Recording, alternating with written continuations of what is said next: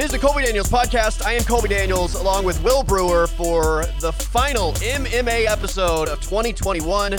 Will, what is happening, my friend? Man, the final one of 2021. I swear this year just went by in a blink, man. It's so crazy. I feel like we were just on here just talking about Max Holloway and Calvin Kattar, that little break that we had. And now we're already back here now to another break to end the year going into next year. It's crazy how fast time flies and how much has happened in the last 12 months. But I'm good, man. It's been a good year of MMA. Man, I'm excited for next year. Good year for you, too, because you avoided having to take a shoey. Yeah, man. Cub Swanson, right out the gate, finished it for me. I didn't have to be nervous for the rest of the card. I could watch it and just, have my feet up, just really taking the fights. But yeah, Cub Swanson ended it for me. So no shoey for me. Yeah. And I will be with you as you do your shoey. I'll be with you in spirit. Hopefully it's not too bad. Hopefully you don't get none of it in your eyes. I'll be hoping for the best for you, my brother. I feel like it's probably something that needs to be done outside. Just because, I don't know if it's, I assume there's going to be spillage and everything else. So we're going to do that in January. But yeah, I've got the shoes picked out that I'm going to do the shoey from and all of that. So that's going to happen. It will be recorded and everything and attached to a podcast in January. But congratulations to you. I actually had a dinner on Saturday that I was like, hold on, we'll go, we pushed back because I was going to wait until literally the point where the fight night was done for me and Cub Swanson gets the finish. And I was like, all right, let's go. It's time to go to dinner. I'll watch the rest of this later. Yeah, right. Yeah, just that kind of softens the blow. Some good food. You already knew oh man, I'm got to do this shoey. But yeah, let's go to dinner. Let me take my mind off having to do this damn shoey. It ended quickly. So first fight of the night, it was over and done. As far as the fight card, we can go through the fights if you want to, or we can just kind of pick and choose a few of the moments that you kind of feel like stood out. Man, down for whatever, man. Whatever you want to do. Well, let's. We obviously have to hit Derek Lewis and Chris Daukaus. Derek Lewis looked like a hungry version of Derek Lewis, right? Yeah, that's a version of Derek Lewis that we haven't seen. I think when styles make fights, and he's been having a fight, the Curtis Blades, who's gonna be pursuing him for a takedown, Cyril Gane, who's kind of a hard puzzle to figure out. So you kind of see a more labored back Derek Lewis, someone who wants to try to bait somebody in. But this one, like I said on the last week's show, Chris Daukaus is a brawler, and Chris Daukaus, he's still relatively new to the sport. So I think that Derek Lewis saw a path to victory, and he saw that Chris Daukaus wasn't really able to do much from the outside. So when Derek Lewis found the opening to be aggressive, he basically just went in and closed the show. I mean, once he got aggressive, you could see those punches landing, and Chris Daukaus had no answer. It was just a matter of time. Yeah, Derek Lewis, I think he felt like he was going to get the finish in that fight, and he saw his opportunity, and he certainly pounced. And for anybody that thought Derek Lewis was on the way out or was no longer going to be a factor toward the top of the heavyweight division, massively incorrect there. Yeah, man. I wasn't sure how Derek Lewis would approach this fight, but if I would have known that he would have, that he was going to come in and be ultra aggressive like that, I mean, there's not many people who can take a Derek Lewis shot. There's a reason why he's got the most knockouts in UFC history. So at the top of this division, he's going to be there. People will say that he's a gatekeeper, but I mean, he's still a contender. On any given night, Derek Lewis could knock out the heavyweight champion of the world and become champion. That's right. I mean, it's just that simple. So you can say he's a gatekeeper. His MMA skills aren't really up to par, but his knockout power is just something really, really special. So on any given night, Derek Lewis could be the champion, and he's for what he lacks in MMA skill, his knockout power just completely makes up for it. And his record is crazy. I was looking at his record. His record is 33 and 6 or 7 or like that. He's barely got any losses and so many wins. Derek Lewis has rode his knockout power this long. It's crazy. And with that knockout, he's now the knockout king of UFC history. Yeah, knockout king. We can talk about Francis's power and everything, but Derek Lewis has knocked out so many guys. Fights that you think he's losing, at the end of the fight, he ends up getting a knockout. Derek Lewis That knockout power, for as long as the fight is going, it's there. It's very dangerous, and he's proven it time and time again. And now he's a knockout king, man. Co-main event, Bilal Muhammad and Stephen Wonderboy Thompson. I think this might be the most impressive win over Wonderboy ever, right? I mean, Bilal Muhammad absolutely dominated that fight. Yeah, 1,000%. When you can get a 30-25 scorecard against Stephen Wonderboy Thompson, that shows how special of a performance that it was. I mean, I don't think anybody expected it. You know, I thought coming off of a loss for Wonderboy, in relatively a similar manner, I thought Wonderboy would have, everything kind of down to a point where he wouldn't get taken down like that. But I think the small cage and just Bilal's tenacity, man, he was aggressive. He knew that he needed to be in his face and never let Wonderboy breathe at all. It's crazy because there was a time when nobody would even think about even trying to take down Wonderboy, because if you get too close to him, you're going to eat a kick or something like that. But, it seems like now people are starting to really figure out that puzzle if you have wrestling. Nobody really wants to stand with them. Still, nobody wants to stand with them. But if you can get them down and control them, that's the path to victory. Bilal's last two wins over guys that are kind of specialists, right? Damian Maia and Stephen Thompson. He beats Damian Maia, who's a ground specialist, beats Wonderboy, who's a stand-up specialist, and all of a sudden, Bilal Muhammad has a lot of options. Yeah, it shows that the different layers of his game, because, against Maia, he's the one having to defend takedowns. Maia will continue to shoot, but in this fight against Wonderboy, he's the one that has to be the aggressor and lead off with the grappling. So it shows that there's a lot of layers to his game. I remember in the Diego Lima fight, he ate all those leg kicks, but his cardio was just crazy. Of course, the Leon Edwards fight, happened how it happened, but that would be a good fight to see happen in the future. But outside of that, Bilal's been he's been pretty flawless. I think his only loss has been to like Jeff Neal in his last 11 fights. So he's on a path, man. Amanda Lemos got a split decision win over Angela Hill. I 100% didn't know who won that fight when it ended. I thought this could go either way.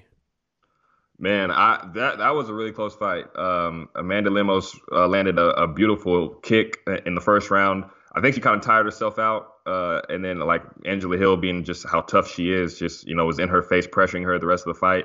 And it was a close fight. I think that Lemos was such a big favorite that some of the things that Hill was doing to her in those later rounds were surprising. And then you get to looking at what Angela Hill is doing, and you don't really pay too much attention to what Amanda Lemos is doing. But she was still in that fight.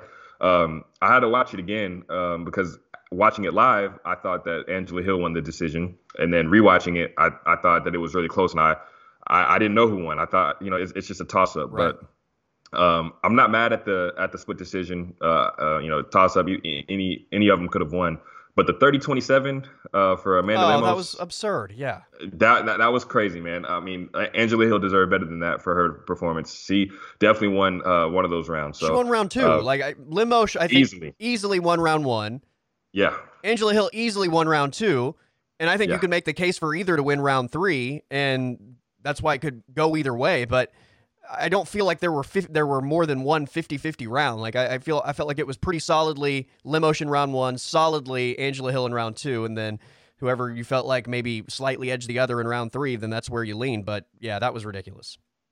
Yeah, and it takes away from such an incredible fight. Just seeing 30-27, if you didn't watch the fight and you see the scorecards, you see that it was a split decision. But I think that the 30-27 doesn't really tell the whole story of the fight like it should. So it was an incredible fight. Angela Hill, she's been on the wrong side of these split decisions so much in her career, but she's continuously getting better.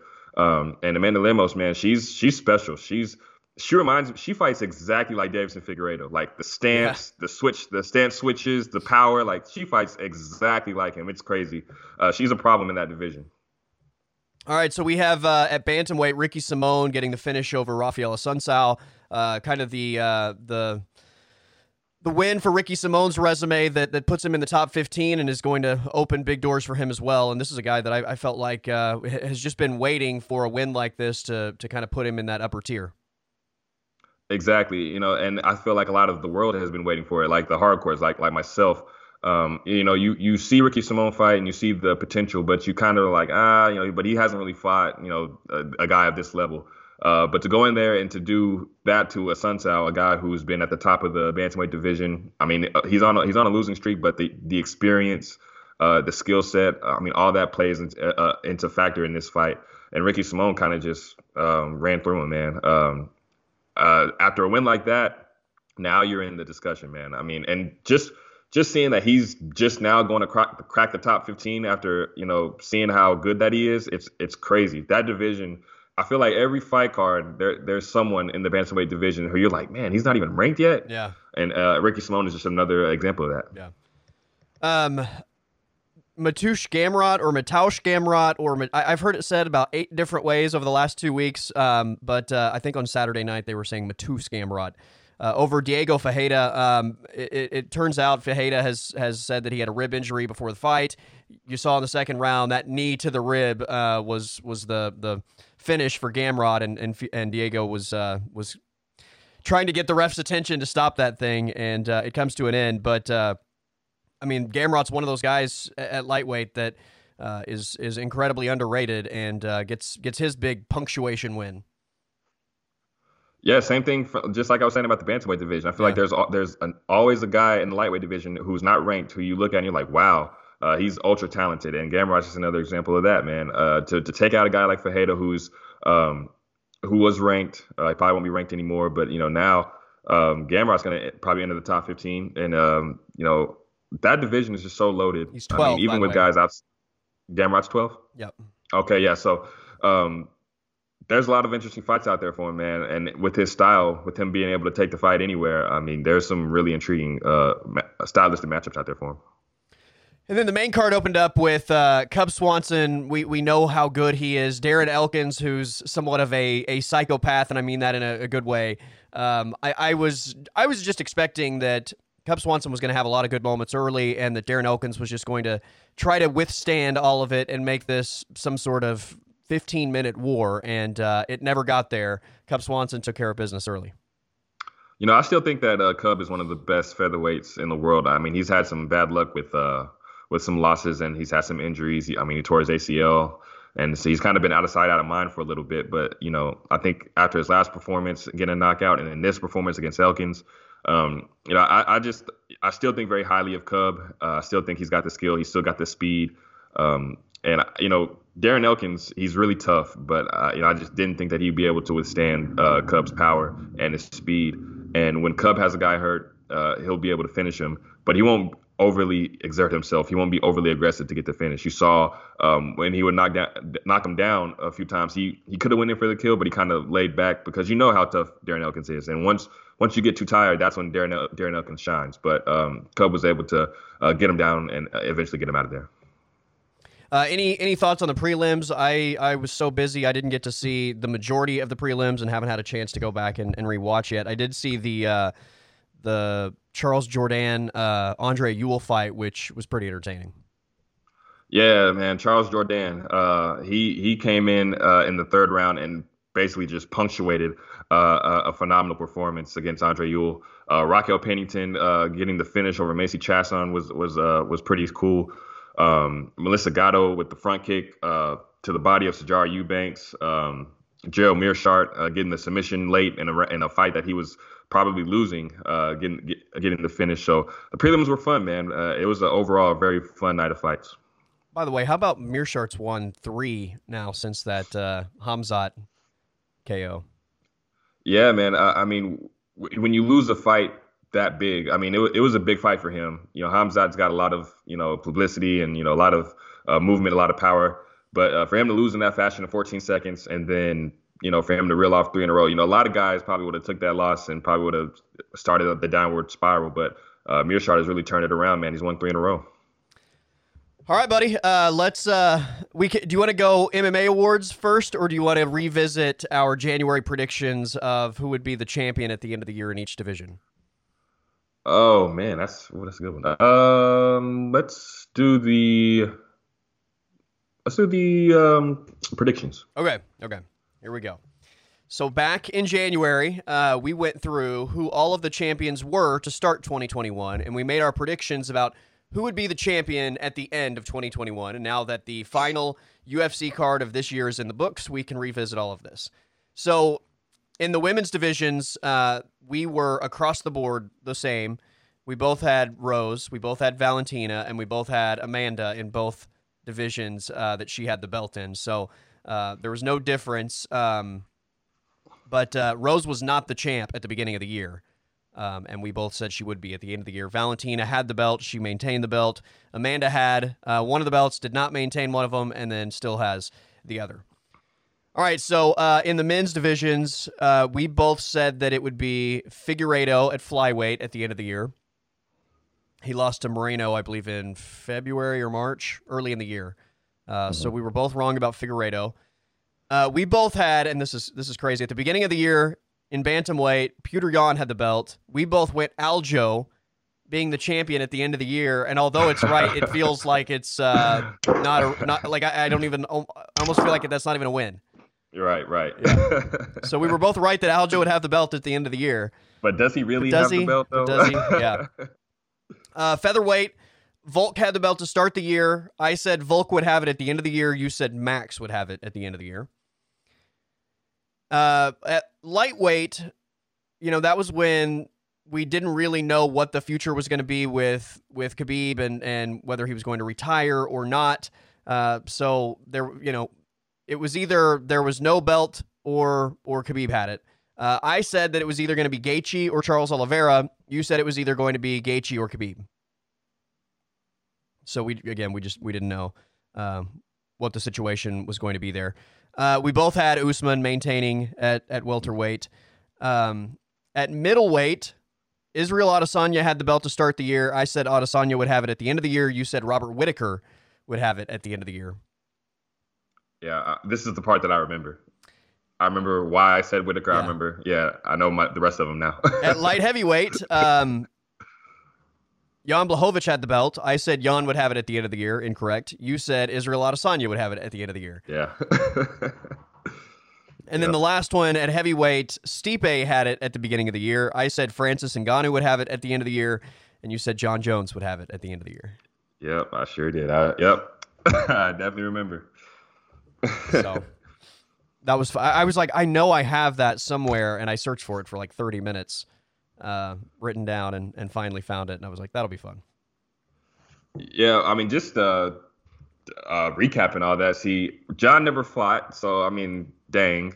I thought that Izzy would have beat Jan and then relinquished the middleweight title, and then Robert Whittaker was going to win it. Of course, Usman. I thought with lightweight, I mean, it was so the landscape of the lightweight division was so questionable. You didn't really know what was going on. But Gaethje, I thought that he was the best of the bunch, and outside of Khabib. So I thought it was going to be Khabib or Gaethje. I still think Max is the best featherweight in the world. My opinion on that might have changed. I mean, I think it's just like these guys are basically neck and neck, 1A, 1B type thing. 135. That division's so loaded. I mean, I don't even know who I would pick for when we do this next week. And then flyweight, that's up in the air too. And then the same thing with the women's divisions, man. These divisions are getting so loaded. Yeah. I mean, I don't really see there being too many dominant champions. I mean, there's going to be a couple, but a lot of these divisions we'll probably see some new champions. Yeah, just the overall depth, I think, really throughout the entire sport. Most of the divisions, you just feel like there's so much more depth than there's been. And, that's going to happen. I mean, the longer you're around, the more people that are going to enjoy the sport and start at a younger age and probably become more well-rounded. And, it's a growing sport. And as time goes on, that's just, inevitable. So, yeah, it's a lot of fun to look at a lot of these divisions and just kind of play that game in your head because there's so many different routes that the thing could potentially go. All these divisions are so loaded, all of them, every single one. I mean, there was a time when light heavyweight wasn't really that good, but you look at it now, the division, it's really took form. Heavyweight, there was a time when it was just Stipe and DC. Now there's legit contenders, prospects. Same thing with middleweight. And then you got these guys coming up like the Alex Peredas and like Ian Gary at lightweight. That there's so many new stars. Like the UFC, it continues to grow. Guys are just coming in and they're so good. It's crazy, man. And this is the reason why the UFC continuously gets better every year. Like you think that it can't get any better than 2020, Yeah. and then you see a year like 2021. It's insane. So there's no reason for me not to believe that 2022 is going to be even bigger than 21 was. And 21 was massive. Yeah, no doubt. All right, let's get to our 2021 UFC awards, and we will start with the male champion of the year. And we decided we're gonna go 1, 2, 3 for each of us. So, in order, your first, second, and third place for male champion of the year. Should I do third place, second place, first place, or should I do first? Oh yeah, you can do third, second, okay. First. Okay, so and what was the category? Male champion of the year. Okay, male champion of the year. I wanted to split up because you can just go fighter of the year, but I mean, I think generally most people lean toward the champions, so you might as well just do a champion and then the non-champions in separate categories. Right, for sure. Male champion of the year, third place, I went Israel Adesanya, middleweight champion. Second place, I went Alexander Volkanovski, featherweight champion. And, of course, first place, I went with welterweight champion Kamaru Usman. Okay. I went third place, Glover Teixeira, light heavyweight champion. I mean, how long he's been around the sport to finally get this chance in a fight where none of us picked Glover Teixeira to win, and for him to finally become a champion. Glover Teixeira, for me, third place. Charles Oliveira, second place, wins over Michael Chandler and Dustin Poirier, or third round finish over Dustin, second round finish over Michael Chandler for Charles Oliveira. And then, Kamaru Usman beat Gilbert Burns, Masvidal, and Colby in 2021. Like, that's 3 title defenses this year against those 3 guys. I don't think you can go anywhere but Kamaru Usman in the number 1 slot. Absolutely. Usman's year is just incredible. Charles Oliveira had an outstanding year. I think with Volkanovski having a potential fight of the year candidate, it was his only appearance, but it was such a phenomenal fight. And then, Israel, he went up trying to get the light heavyweight title, failed at that, but then came back and still, asserted his dominance at middleweight. So, and then, of course, Glover. You can't. What can you say about Glover Teixeira, man? Just how he turned his career around, right? And then to be able to be the champion now, it's amazing, man. What a story. Well, it's awesome for 2 of those guys, Charles Oliveira and Glover Teixeira. At some point, I don't know that anybody ever thought that there was going to be another path for either one of those guys. All right, female champion of the year. All right, female champion of the year. In third place, I went Amanda Nunes, former bantamweight champion, current featherweight champion. Still, one of the best pound for pound female fighters in the world. Second place, I went Rose, for her to come out, win the title back from Weili in the manner that she did, and then to solidify her being a champion by beating Weili again. And this is against Weili, who had won like 20 fights in a row, who was looking invincible. And Rose basically just knocked her out in the first fight, made her change camps, and then beat her again in a very, very tough fight. And then first place, I think, of course, I think Valentina's the one right now. All these women at flyweight, she's just making it look easy. And she's basically cleared out the division, and we're waiting on a contender to emerge. But we're looking now at the number 6, number 7. Like, she's wiped out the Chukagians and Jennifer Mayas and Jessica Eyes, like all of the fighters who are at the top 5, top 6. Like, she's wiped all of them out. We're just looking for somebody to come up with some type of challenge. So Valentina for me at number 1. All right, so I went Juliana Pena at number 3. Obviously the win over the GOAT speaks for itself. She also had a January finish over, was it Sarah McMahon? Yeah. Early in 2021, so 2 wins for her. And again, the upset that we just witnessed is still just shocking. Valentina, I struggled with Valentina and Rose for first and second and kind of flip-flopped a couple times, but I ended up with Valentina second. She beat Andrade and Lauren Murphy in 2021. And then Rose, not only finishing Weili the first time, but then in that 5-round war against Weili the second time, I decided Rose was going to be It's really hard to beat somebody, I think, twice like that. So that was kind of what edged it for me. And, maybe it's because Valentina's so dominant. Like, it probably shouldn't penalize her for being so dominant that, like, you don't feel like her competition is at the same level as maybe Rose. But that was just kind of how it made sense in my mind. All right, male fighter of the year, non-champion. Male fighter of the year, non-champion. So this one, I still, I have 3 names listed, but I don't know in what order Okay. I really want to put them in. So, it's tough. So I guess I'm going to go third place. Man, this is so tough. I'll go first.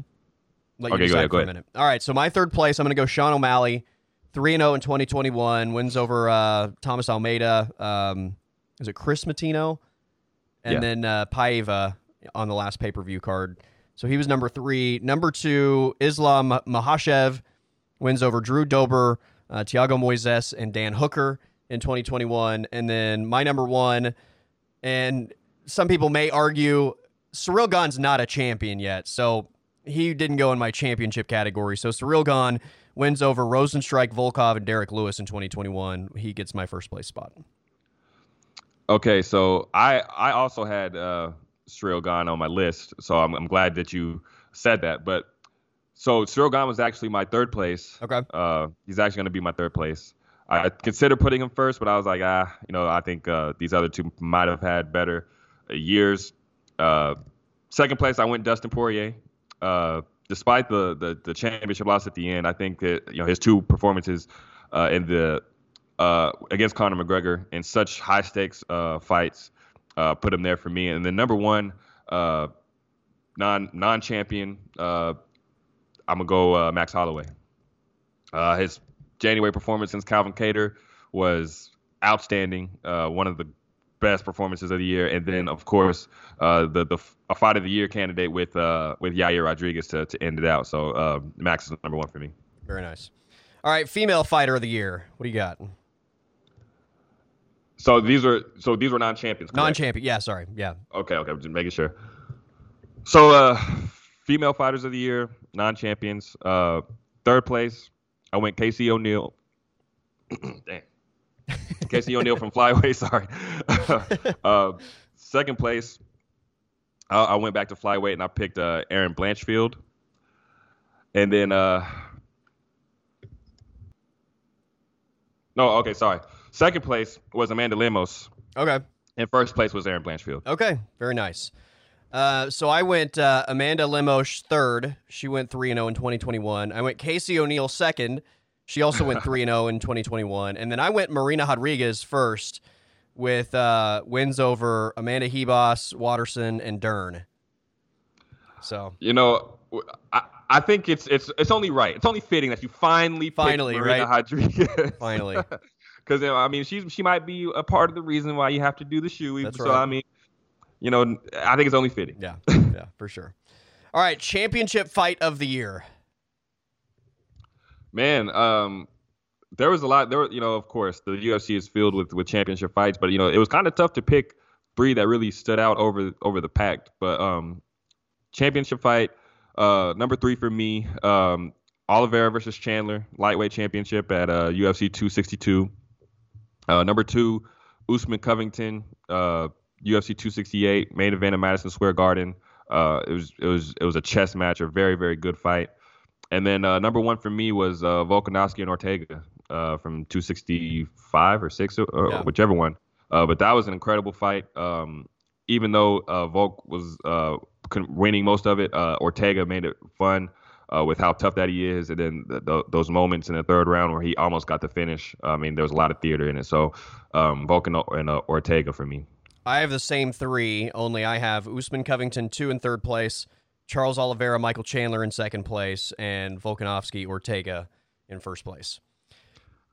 All right, non-championship fight of the year. By the way, just I wrote down like 8 fights and then had to like decide between those, but this one was tough. So Again, it's kind of tough for me to really think about what order I want these in. But I'm gonna go third place. I'm gonna go Corey Sandhagen versus T.J. Dillashaw. I love a good chess match, and that fight was as good of a chess match as you'll see in any fight in MMA. Second place, I went Max Holloway versus Yair Rodriguez. Such a tough fight between two warriors. They both left it all out there. Yair put Max in some really, really tough positions, but Max was able to just weather the storm and really put it on him in the later rounds. And then number one for me, man, Gaethje Chandler, MSG. I mean, I don't think there's any other way that you can go. Just like you said, like after that fight was over, I mean, you had to like really like have a reset because that fight was just so crazy. And It was only three rounds. Imagine if there was two more of that. Oh. It's crazy to even consider, but Gaethje Chandler for sure. Okay, so I definitely had all that you mentioned on my list. So third place for me, I'm still, as I'm looking at this, like, I don't know. What a ridiculous list of fights. Okay, I'm gonna go third place. I'm trying to decide which Max Holloway fight. Give me Max Holloway, Calvin Kattar. I mean, it was the main event to start 2021, and it was just incredible. Second place, I'm gonna go Yuri Prohaska, Dominic Reyes. And first place, Justin Gaethje, Michael Chandler. To me, that was the easiest pick of this entire. Maybe as easy as Kamaru Usman as the champion of the year. Like nothing to me even came close to Gaethje Chandler. Yeah, man. Gaethje and Chandler was incredible. I mean, Shane Burgos and Billy Q was an incredible fight. Yeah. But nobody was even prepared to watch that fight after what they saw from Gaethje and Chandler. It was just incredible. The crowd was just so into it. From the jump, like the energy in the place and then just the energy from the fighters. I mean, it was just an incredible 3 rounds of action and nobody took a backward step. I mean, it was all action all the time, man. So I also had Sandhagen Jan and Sandhagen Dillashaw on the list. I had Burgos Billy Q that you just mentioned on the list. I had Merab versus Marlon Moraes on the list. Wow, yeah. I had Poirier McGregor 2 on the list. And then Kennedy and Nzechukwu, Carlos Ulberg on the list. Wow, yeah. That fight was stupid. That fight was stupid, man. Just when you think back, I forgot all about that fight. But when you think back on it, Ulberg was piecing him up. Yeah. And then just like Kennedy just kept going forward. I mean, what an incredible fight. And then Yuri and Dominic Reyes, I mean, for as long as that fight lasted, that was an incredible, incredible fight. I mean, I wanted to pick that one, but I think I prioritized the good chess matches a little bit more. Nice, but still, that fight deserves to be probably in the top 3. Yeah, I know a lot of people didn't really love the Adesanya Jan Blachowicz fight, but I loved that fight. I thought that fight, like I couldn't breathe that entire fight because you were just waiting for one guy or the other to make a mistake the whole way, right? Like it was that fight was precision from both guys the entire way and could have gone either way at the end of it. Yeah. I mean, for the first 4 rounds, I had it knotted up. And then in the 5th round, I mean, Jan got the takedown, but halfway through, I didn't know who was going to win the fight. Yeah. It was an incredible fight. Izzy didn't put on any real weight. He just didn't cut any weight. So he went in really light. And for him to have that type of performance against a guy who's like 30 pounds bigger than him on fight day, it just goes to show, man, Izzy's a special athlete. I think if he goes back up to 205 one day, I think he'll put on more size. But I mean, that fight just in itself, I mean, it showed a lot about Jan Blachowicz, man. It showed how much he's grown as a mixed martial artist. Just an incredible fight, man. Yeah. All right, fight card of the year, Will Brewer. What do you got? I think I'm pretty confident that you have the exact same 3 that I have. Okay. If not, I'm gonna be pretty surprised. Okay. But in what order? I don't know, because I'm still conflicted on first and second place. But third place for me is 261. I think the triple title fight, first fight back with fans, the energy in the place, and the fights were incredible. Valentino winning, Rose becoming champion, and then Usman with that big knockout at the end. 261. Third place for me. Second place, and I'm just making this decision as I'm speaking right now. Second place for me is going to be 268. Okay, 268 for me in MSG. Usman Covington 2, Rose Whaley 2. Had the fight of the year with Gaethje and Chandler. I think the only reason why it wasn't number one for me is because I think the co-main and the main event it didn't have much. I mean, they were good fights, but I mean, they weren't the best that they could have been. And then the prelims, Chris Curtis on the prelims, Alex Pereira on the prelims, Ian Gary on the prelims. I mean, a lot of really talented fighters made their debuts. But for me, number one is 269. This last pay-per-view, I think, with how great of a performance we saw from Dominic Cruz, the knockout from Tai Tuivasa, the upset. I think that's the one that put it over the top for me. The upset of Amanda Nunes, Charles Oliveira, and Poirier, the finish there. Sean O'Malley, the star that he is. So yeah. For me, 269 in a thin decision will get my card of the year. Okay.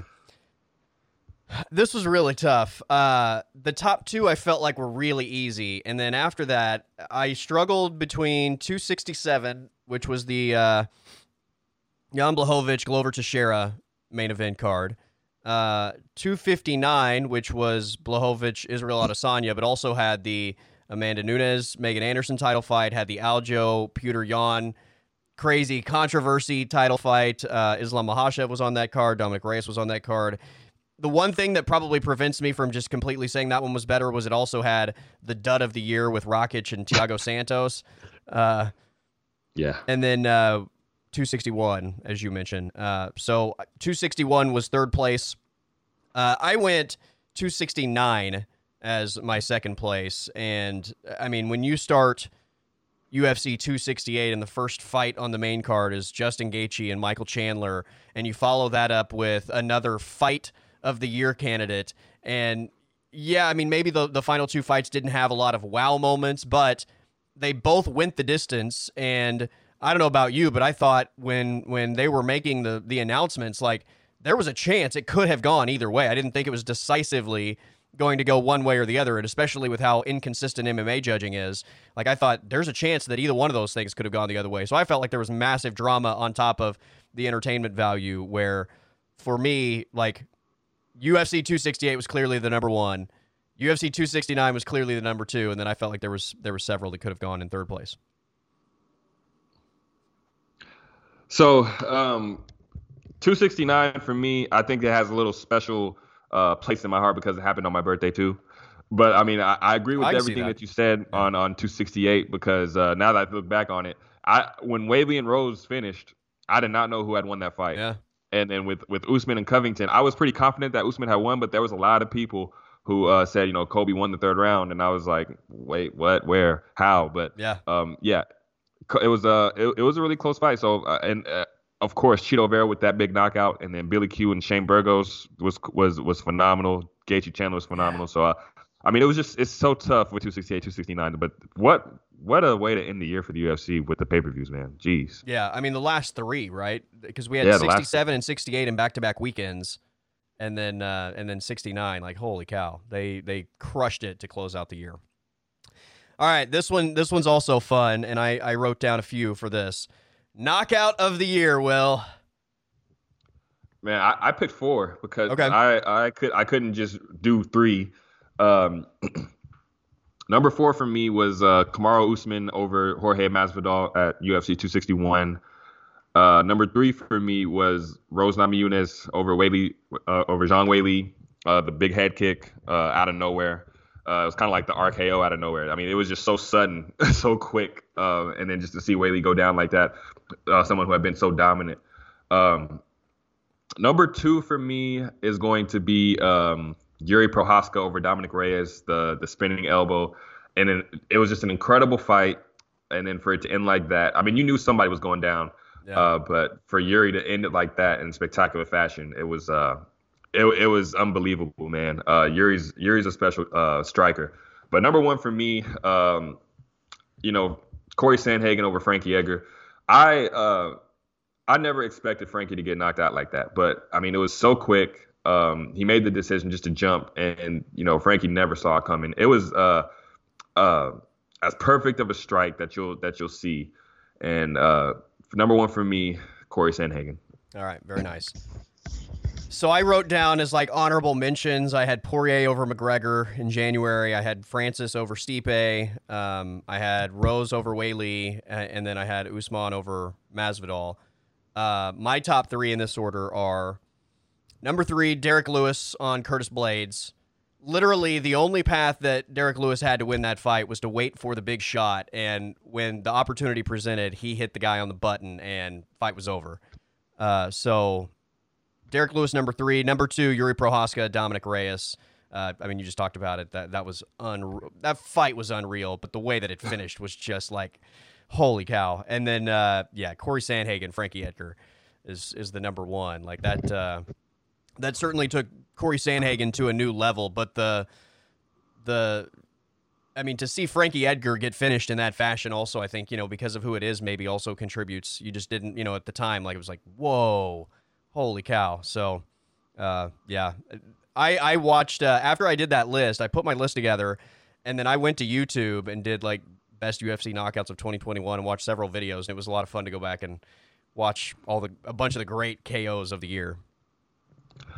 There's a part of me that thinks like we went through like 2 different years all in one, because like those first like Apex pay-per-view fights, I mean, it kind of seems like those were so long ago, and then now like the when the crowd came back, it just seemed like this is like the start of a new year. Yeah. But you kind of forget about those early Apex ones, like the Poirier McGregor knockout was incredible. The Francis and Stipe, man.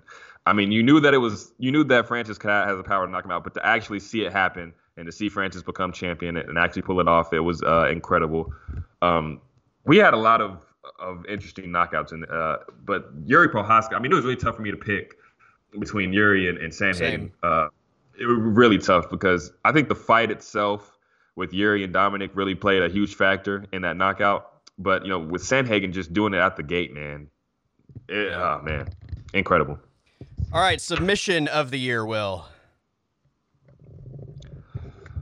Okay, so third place for me, I had Vicente Luque over Michael Chiesa. I think that was an incredible submission.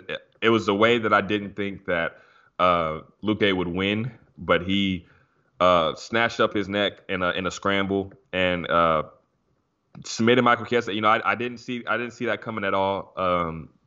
So third place for me, Vicente Luque. Second place for me, and between second place and first place is really tough, but second place for me, Andre Muniz over Jacare Souza, breaking his arm like that, putting him into retirement. I mean, Jacare is a black belt of like the highest degree, and then you get a guy like Andre Muniz to submit him like that. Not to submit him, but to just break his arm like that, because Jacare didn't even tap. And then the number 1 for me, Brandon Moreno over Davison Figueiredo, for him to take his bag like that, choke him out, win the title.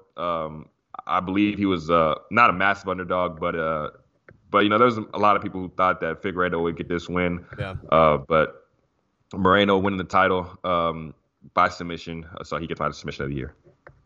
Very nice. I like that. I went with Luque over Chiesa, number 3 as well.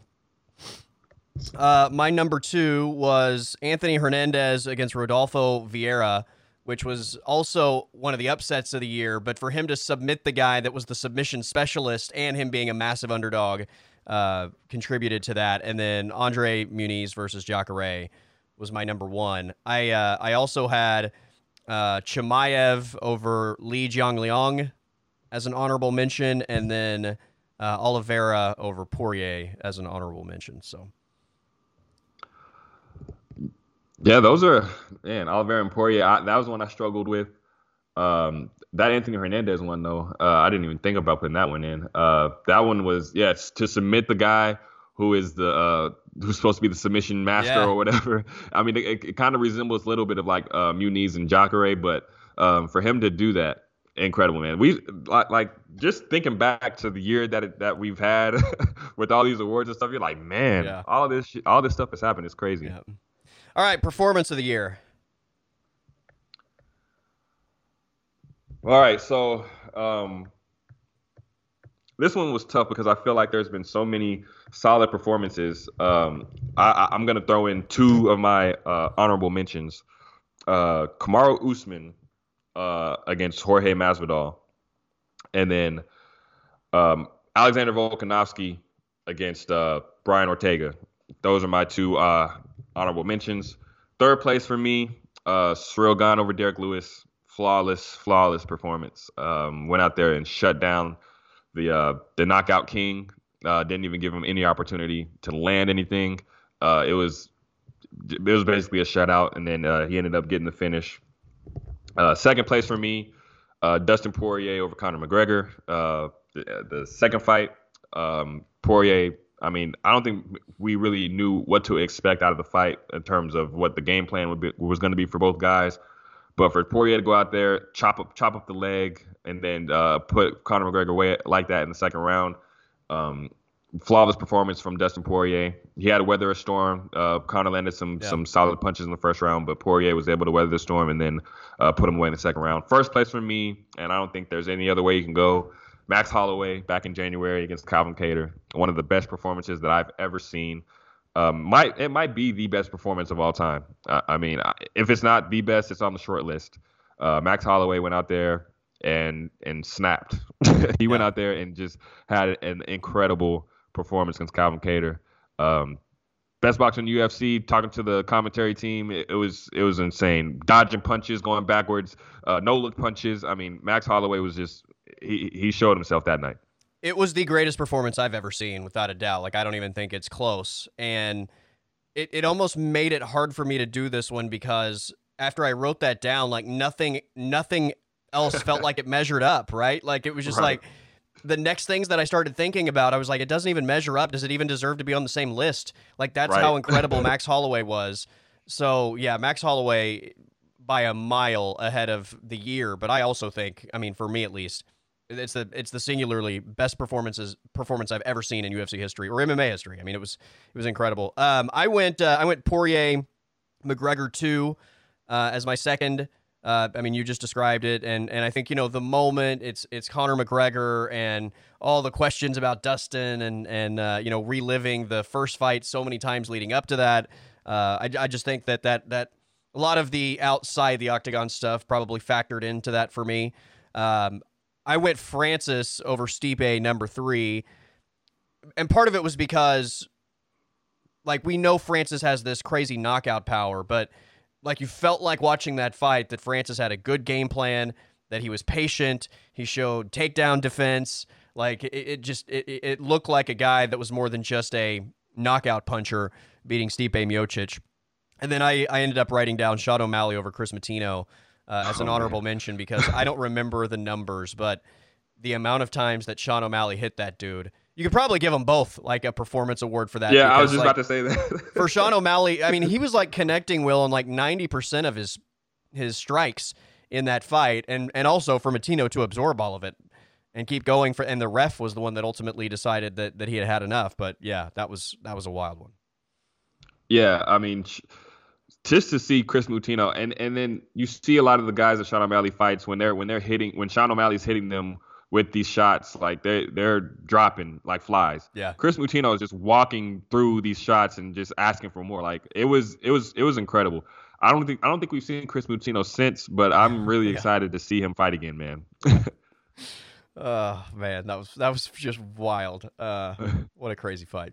All right, UFC debut of the year. All right, I've got 4. I couldn't do 3 again. I've got 4. And 3 of these happened on the same night.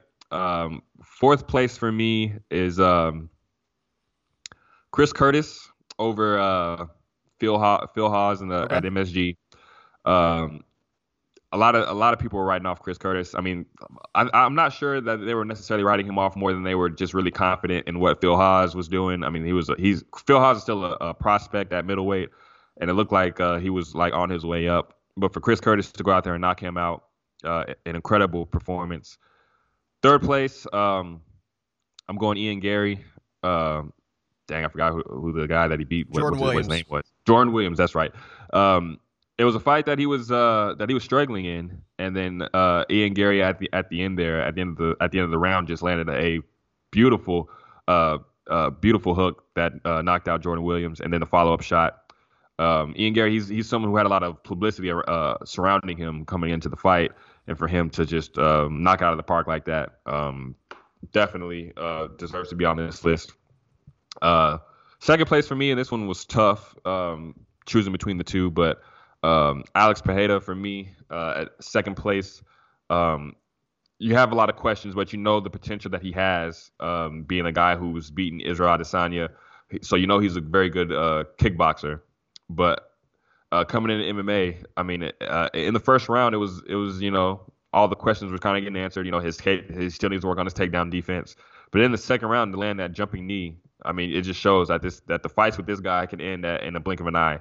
And then did you hear that he's fighting Bruno Silva next? Yeah, that's an awesome fight. Oh my gosh, that is going to be an incredible fight. Bruno Silva is looking like a world beater. That fight is going to be incredible. But Alex Pereira debut was at MSG. It was incredible. But yeah, I think all of the three MSG debuts were good.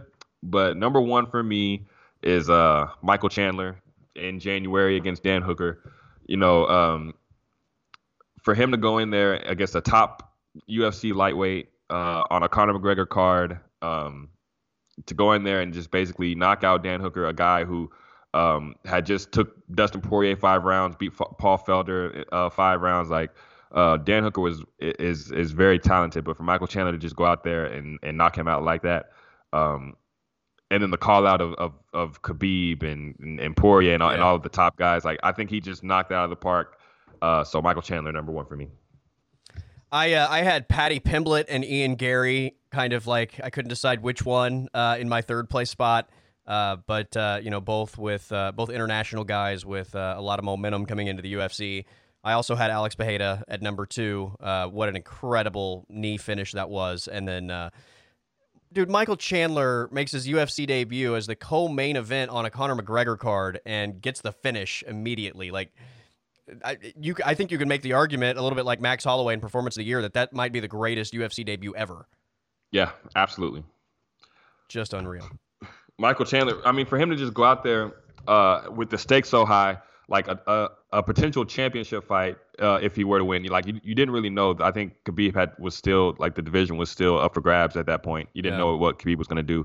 But for him to get the knockout in such a high stakes fight card and a high stakes fight itself, I mean, I don't think there's any other way you could go. Yeah.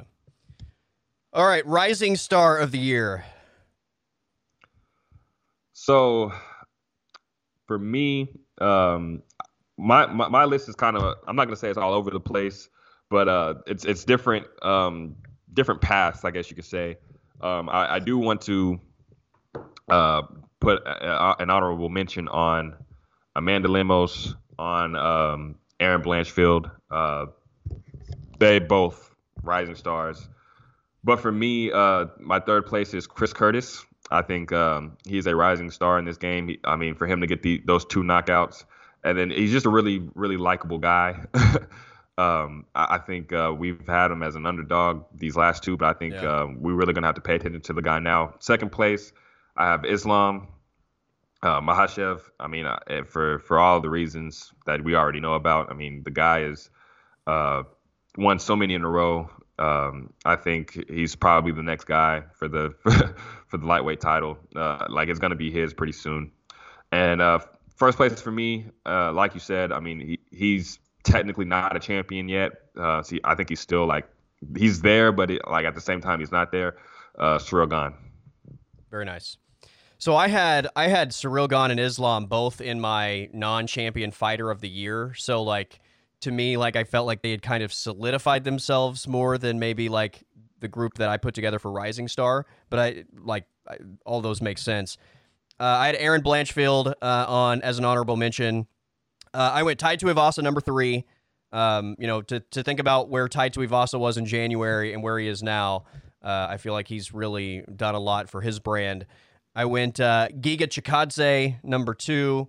Again, just, I don't know how many people knew who Giga Chikadze was in January, but from January to now, I mean, he's a true contender. And then number 1, like, this guy was a star last year, and because of numerous situations, wasn't able to fight for a while, finally got his opportunity, and the expectations were through the roof. Like, anything short of this guy being completely dominant was going to result in his star power falling, and he delivered, and that's Khamzat Chimaev. Like, it's crazy that Khamzat Chimaev could possibly capitalize on the momentum he had in only one opportunity this year, but he absolutely did it, and he's knocked it out of the park. So, rising star, number 1, Khamzat Chimaev for me.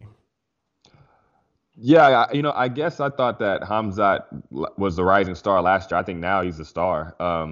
I think that's fair. Yeah. So I think Khamzat.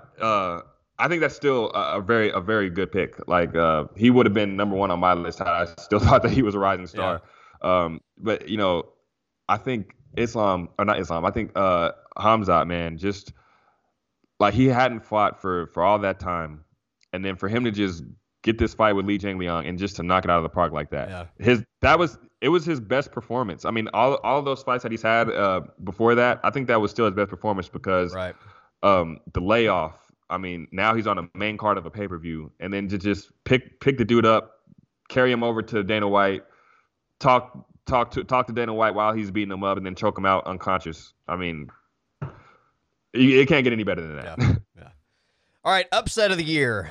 What did you have for upset of the year? So I kind of only had 2 that I was really like confident about. I mean,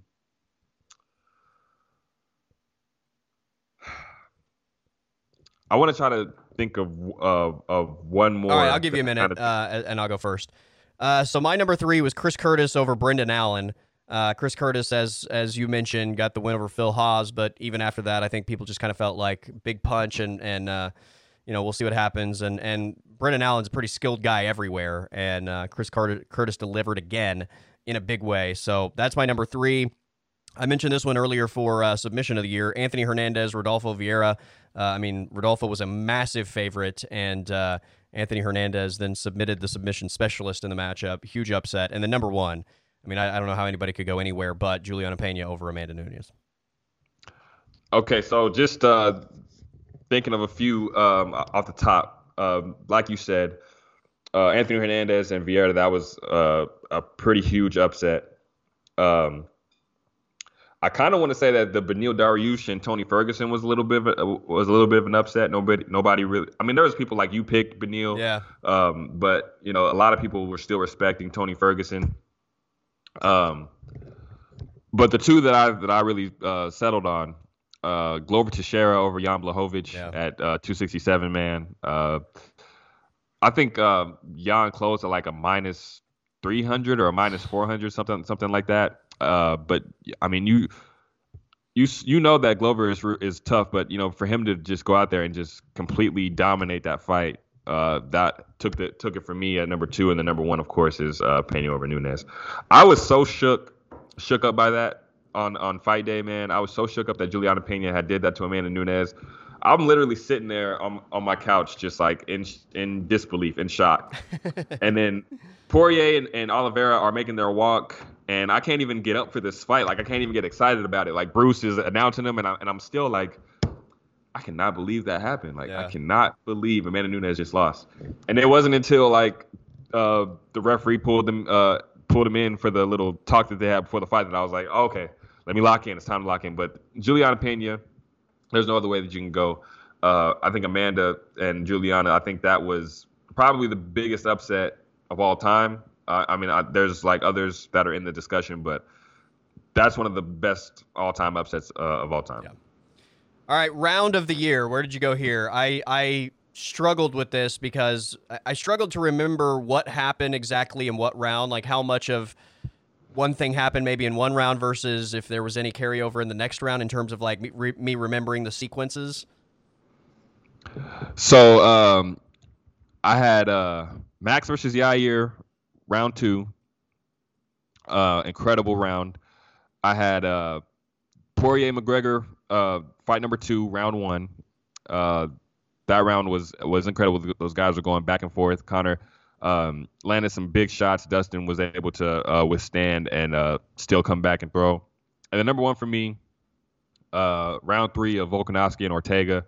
I mean, that was incredible. I mean, Volkanovski was in control of the fight until he wasn't. I mean, in the blink of an eye, he was trapped in a submission, and against the guy who you never want to be in a submission against. And somehow he was able to withstand it. 2 times he was able to get out of those submissions. It was crazy to see. So my round of the year is definitely Volkanovski and Ortega. Okay, I will go. That Merab Moraes round 1, I feel like, was really crazy. But I can't remember exactly like how much of the sequence in my mind happened in round 1 and how much of it may be carried over to round 2. So I'll go Dustin Conor in January, round 1. I'll go Volk Ortega, as you mentioned, in round 3? Round 3, yeah. As my number 2, and I'm gonna go Gaethje Chandler round 1 as my number 1. Oh yeah. Yeah, that round was sick. I mean, I don't think that I even like could separate like the rounds just because the entire fight itself was so good. But that's a great one, man. Just how they went out there and just went after each other like that. That's a good one. So, all right, rivalry of the year, Will. What do you got? Oh man. So third place. You know, it was tough because I feel like this guy could have been in like the 2 potential rivalry of the years, but I'm gonna go Usman and Covington as my third place. Second place. Do I want to go here? Do I want to go? Second place, I'm gonna go ahead and do Juliana Pena and Amanda Nunes. I think there's just like the whole entire year, they were at each other's throats. Pena calling her out. You normally don't see Nunes in back and forth like this, but for Juliana to call her out, call her wife out, say all these different things, I think she really brought out. She tried to bring out the best in Amanda, and she said everything that she was going to do, and she did it. So number 2 is Pena Nunes, and then number 1 I think is pretty easy. It's Poirier McGregor. Those 2 went at it for the entire year, basically. At least the half of the year. We got 2 massive main event fights out of it. Poirier got a big payday out of it. You know, of course, you see the type of star that McGregor is.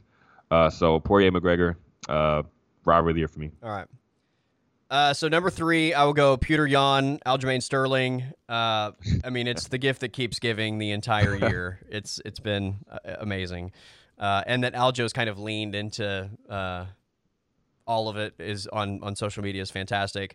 I went Usman Colby as my number 2, and then Dustin Poirier, Conor McGregor as my number 1. But I do have a significant honorable mention that I think needs to be brought up here. My significant honorable mention for rivalry of the year is Paulo Costa versus cutting weight. That should be our number 1, man. Oh my gosh. I've never seen anything like that, man. Paulo Costa comes into fight week and basically says, I'm not going to make middleweight. Can we do a 195 catch weight first? Yeah. This is fight week. And then days before he says, can we do it at light heavyweight? I've never seen anything like that. Definitely disrespected the sport. Made Marvin Vettori, a guy who is very unlikable, made him one of the baby faces of the entire sport. Like, everyone was pulling for Marvin Vettori. Everyone was saying, Marvin, just knock this guy out. It was crazy, man. I forgot all about that. Yeah. Man, just this year, there's so many things that's happened this year, but Paulo Costa and his weight cut shit, man. Oh my gosh. Wow. All right. Most improved. All right. Most improved. I think third place for me. Well, honorable mention, I'm going to go Juliana Pena. for how much she's improved. I thought that after she had her baby, she kind of she wasn't performing that well. I think she still needed to get her feet back under her. But I think this year especially, she's really proved that she's back. And of course, beating the GOAT, she made significant strides. But third place for me is Glover Teixeira. I think that you can kind of see the improvements already, but I think just this year, the way he went out there and just solidified the title victory, I think he solidified it. Second place, I'm going Tai Tuivasa. I think just he was good with his knockouts and everything, but he's really went into the training room and really worked on the rest of his MMA skills, and it's really opened up more knockouts for him. So second place is Tai Tuivasa for me, and then first place is Charles Oliveira, man. And like I said, same thing with Glover. I think that you can kind of see him improving, but I think now he's improved even more. He's went from a guy who's on the rise to a guy has the potential to be a pretty dominant champion. And I never saw this coming. Charles Oliveira, the way he beat Michael Chandler and beat Dustin Poirier, those are two massive, massive wins and massive, massive spots. And then the mentality has improved as well. So Charles Oliveira for me. I had about 12 names written down for this. So I will go Cyril Gane, number 3, to just watch what he did this year and the improvement that he made, how far that dude, his skill set is just ridiculous. I went Tai Tuivasa, number 2. His personality, the shoey, all of that kind of helps the star power, but it doesn't matter if you're not getting wins. And the guy has put himself on the map. And then I went Bobby Green, number 1. When you look at his 2021 and, the Fiziev fight, the Ali Quinta fight, Bobby Green in a division that's full of killers and he's been around forever, looks like he's taken another step this year. So. Yeah, Bobby Green, I've always thought he was skilled, but I think the way that he's been able to sustain that level of skill for all these years, and it still feels like he's getting better. Yeah. The way that he knocked out Al, the way that he was in Rafael Fiziev's face. I mean, nobody has been able to do that to Fiziev, but Bobby Green continues to get better, man, and he's one of those guys who's like a fine wine, man. He gets older, but he's getting better with age. I got one more if you want to do it on the fly. We didn't plan this one, but Division of the Year. Man, okay. Yeah, let's do it. We can do that. I have 2 already, but I need to think about what I want the third one to be, and it's between 2 and okay, I have my 3. Okay. What do you got? You want me to go first or you want to go? I'll go first. So I went 145 third. I went 135 second and 155 first. So my honorable mention is 170. But third place is 145. Second place is 155, and first place is 135. Yeah. I mean, you can probably flip a coin with 135 and 155 and be Those just divisions fine. are crazy, man. It's insane. In all of the years I've been watching the UFC, there's been some pretty stacked divisions. Like lightweight's always been pretty stacked, but it's never been like this. Like lightweight is so loaded. And then bantamweight, man, you could see the bantamweight division start to get better, but then Aldo drops down to 135, Frankie Edgar drops down to 135, Dominic Cruz comes back, T.J. Dillashaw comes back, Marlon Moraes was just number 1 and now he's down to number 11 or 12. Yeah, Marab is there. Listen to this top 15. Aljo's the champ, and then you have Jan as the interim, and then the rankings go Dillashaw, Aldo, Sandhagen, Font, Marab, Cruz, Chito Vera, Marlon Moraes, Pedro Munoz at 10, Frankie Edgar, Sean O'Malley, Ricky Simone, Song Yadong, Rafael Assunção. It's just crazy, man. That's as solid of a top 15 that you'll get. Frankie Edgar is a former UFC lightweight champion, a former multiple-time featherweight title contender, and he's all the way down at what would you say, 11, 12? Edgar's at 11, yeah. And then Cruz is probably one of the best bantamweights of all time. TJ, this division is stacked, but the same can be said for 155. You've got, I mean, I'll let you read off the 155 names, but Conor McGregor isn't even in the top 5, and he's the double champion, former double champion. All right, 155. Charles Oliveira, Justin Gaethje, Dustin Poirier, Beneil Dariush, Islam Makhachev, Michael Chandler at 5, RDA, Tony Ferguson, Dan Hooker, Conor McGregor at 9, Gregor Gillespie 10, Fiziev, Gamrot, Sarukian, Brad Riddell, and Diego Fajeda. Man. I mean, like, Tony Ferguson, former interim champion, isn't even in the top 5. Yeah. RDA, former lightweight champion, is in the top 5. Conor McGregor, like I said. And then you got these prospects there at the bottom. Yeah. I mean, it's these two divisions, man. Like you said, you can flip a coin, but these divisions are so loaded. It is insane. Yeah, a lot of fun. And I love the fact that in 2021, we got a little bit of a reshuffle and rejuvenation in the heavyweight division. Oh yeah. I like that too because, like I said, it's been a few years. The division was kind of held up by DC and Stipe. Yeah. And then now you got new blood: Tom Aspinall, Cyril Gane, Chris Daukaus, and you still have like the older guys like Derek Lewis and Curtis Blades and Volkov there. But I mean, the division is starting to get stacked, and then you add in John Jones, and then there's still like Tai Tuivasa is good, and Augusto Sakai. So like when Alistair Overeem and Junior Dos Santos got released, you were kind of thinking like, oh man, like the heavyweight division, it's getting worse, but it's actually gotten way better, man. And all these divisions, I mean, all these divisions from top to bottom, these divisions are so loaded, it's crazy. The talent in the UFC is just stacked. Well, I think when Francis won against Stipe, I did a snapshot of the top 15 the week after that happened, and then a snapshot of the top 15 a year before. And the year before, you had Stipe and DC at the top, but as you just mentioned, Overeem and JDS and Oleinik was in there, and Verdum was in there, and Arlovsky was in there, and like there were like 7 names from the year before that were in there that weren't in a year later. And no disrespect to any of those guys, but it was an older division, and you injected a bunch of youth and some up and comers with a good combination of solidified stars like Derek Lewis and Francis Ngannou that. And if John Jones ever decides to fight at heavyweight, that division has the chance to, become incredible. But it just kind of felt stale for a long time. Yeah, it definitely felt stale, and I think that's why DC got the title shot because there wasn't really any clear contenders, and then it kind of worked out because you got a trilogy out of it, and you can kind of let the heavyweight division work itself out. But even afterwards, Francis had ran through the division. And you needed some new blood, and now these are really really skilled heavyweights. Like Cyril Gane comes in there, and he's not your typical Derek Lewis, Francis Ngannou type heavyweight. That's what makes the Ngannou Cyril Gane fight so intriguing. And then you bring in John Jones, you know how skilled he is. Tom Aspinall, you see how skilled he is. Like it's you see the evolution of the sport just in that division alone. Yeah, no doubt.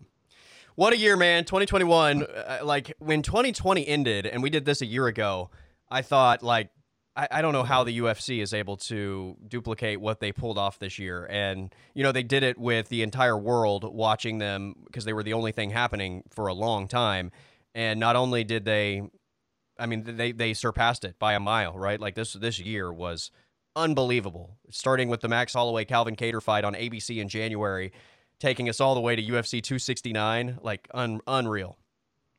Yeah, I think after 2020, after seeing how the UFC pulled off what they pulled off in the midst of a pandemic, Fight Island and these venues with no crowd, and the pay-per-views were still so good. Yeah. You didn't really realize like that there's something that it could get better, but 2021, I mean, you knocked it out of the park. They knocked it out of the park with all 12 pay-per-views, all the fight nights, and they were, they were still going like weekly on a weekly basis. I mean, there was like breaks here and there, and I mean, selfishly as fans, we don't want them to take any breaks, but like for the most part, the UFC is going weekly and having pay-per-views every month. And at first, there was no fans. They were using the Apex. But then you bring fans back in, and I think it just took the pay-per-views and everything up a whole level. So I'm excited for what 2022 is going to bring. You hope that this pandemic we can get it under control. But you see that the UFC, regardless of the situation, they're gonna be going. There's nothing that's gonna really stop them. So I mean, kudos to the UFC, Dana White, the whole team. Amazing fights that we've seen, and I'm sure we'll see more than 22. Amen, buddy. It's been an awesome year, my friend. We will take a few weeks off. We're going to kick 2022 off with a shoey and a big fight card featuring Calvin Kattar and Giga Chikadze, which should be an awesome main event to kick off 2022. But I can't wait, man. Enjoy your time off, and certainly want to wish you and your family a Merry Christmas. Absolutely, man. A Merry Christmas, Happy Holidays to you and everyone out there, man.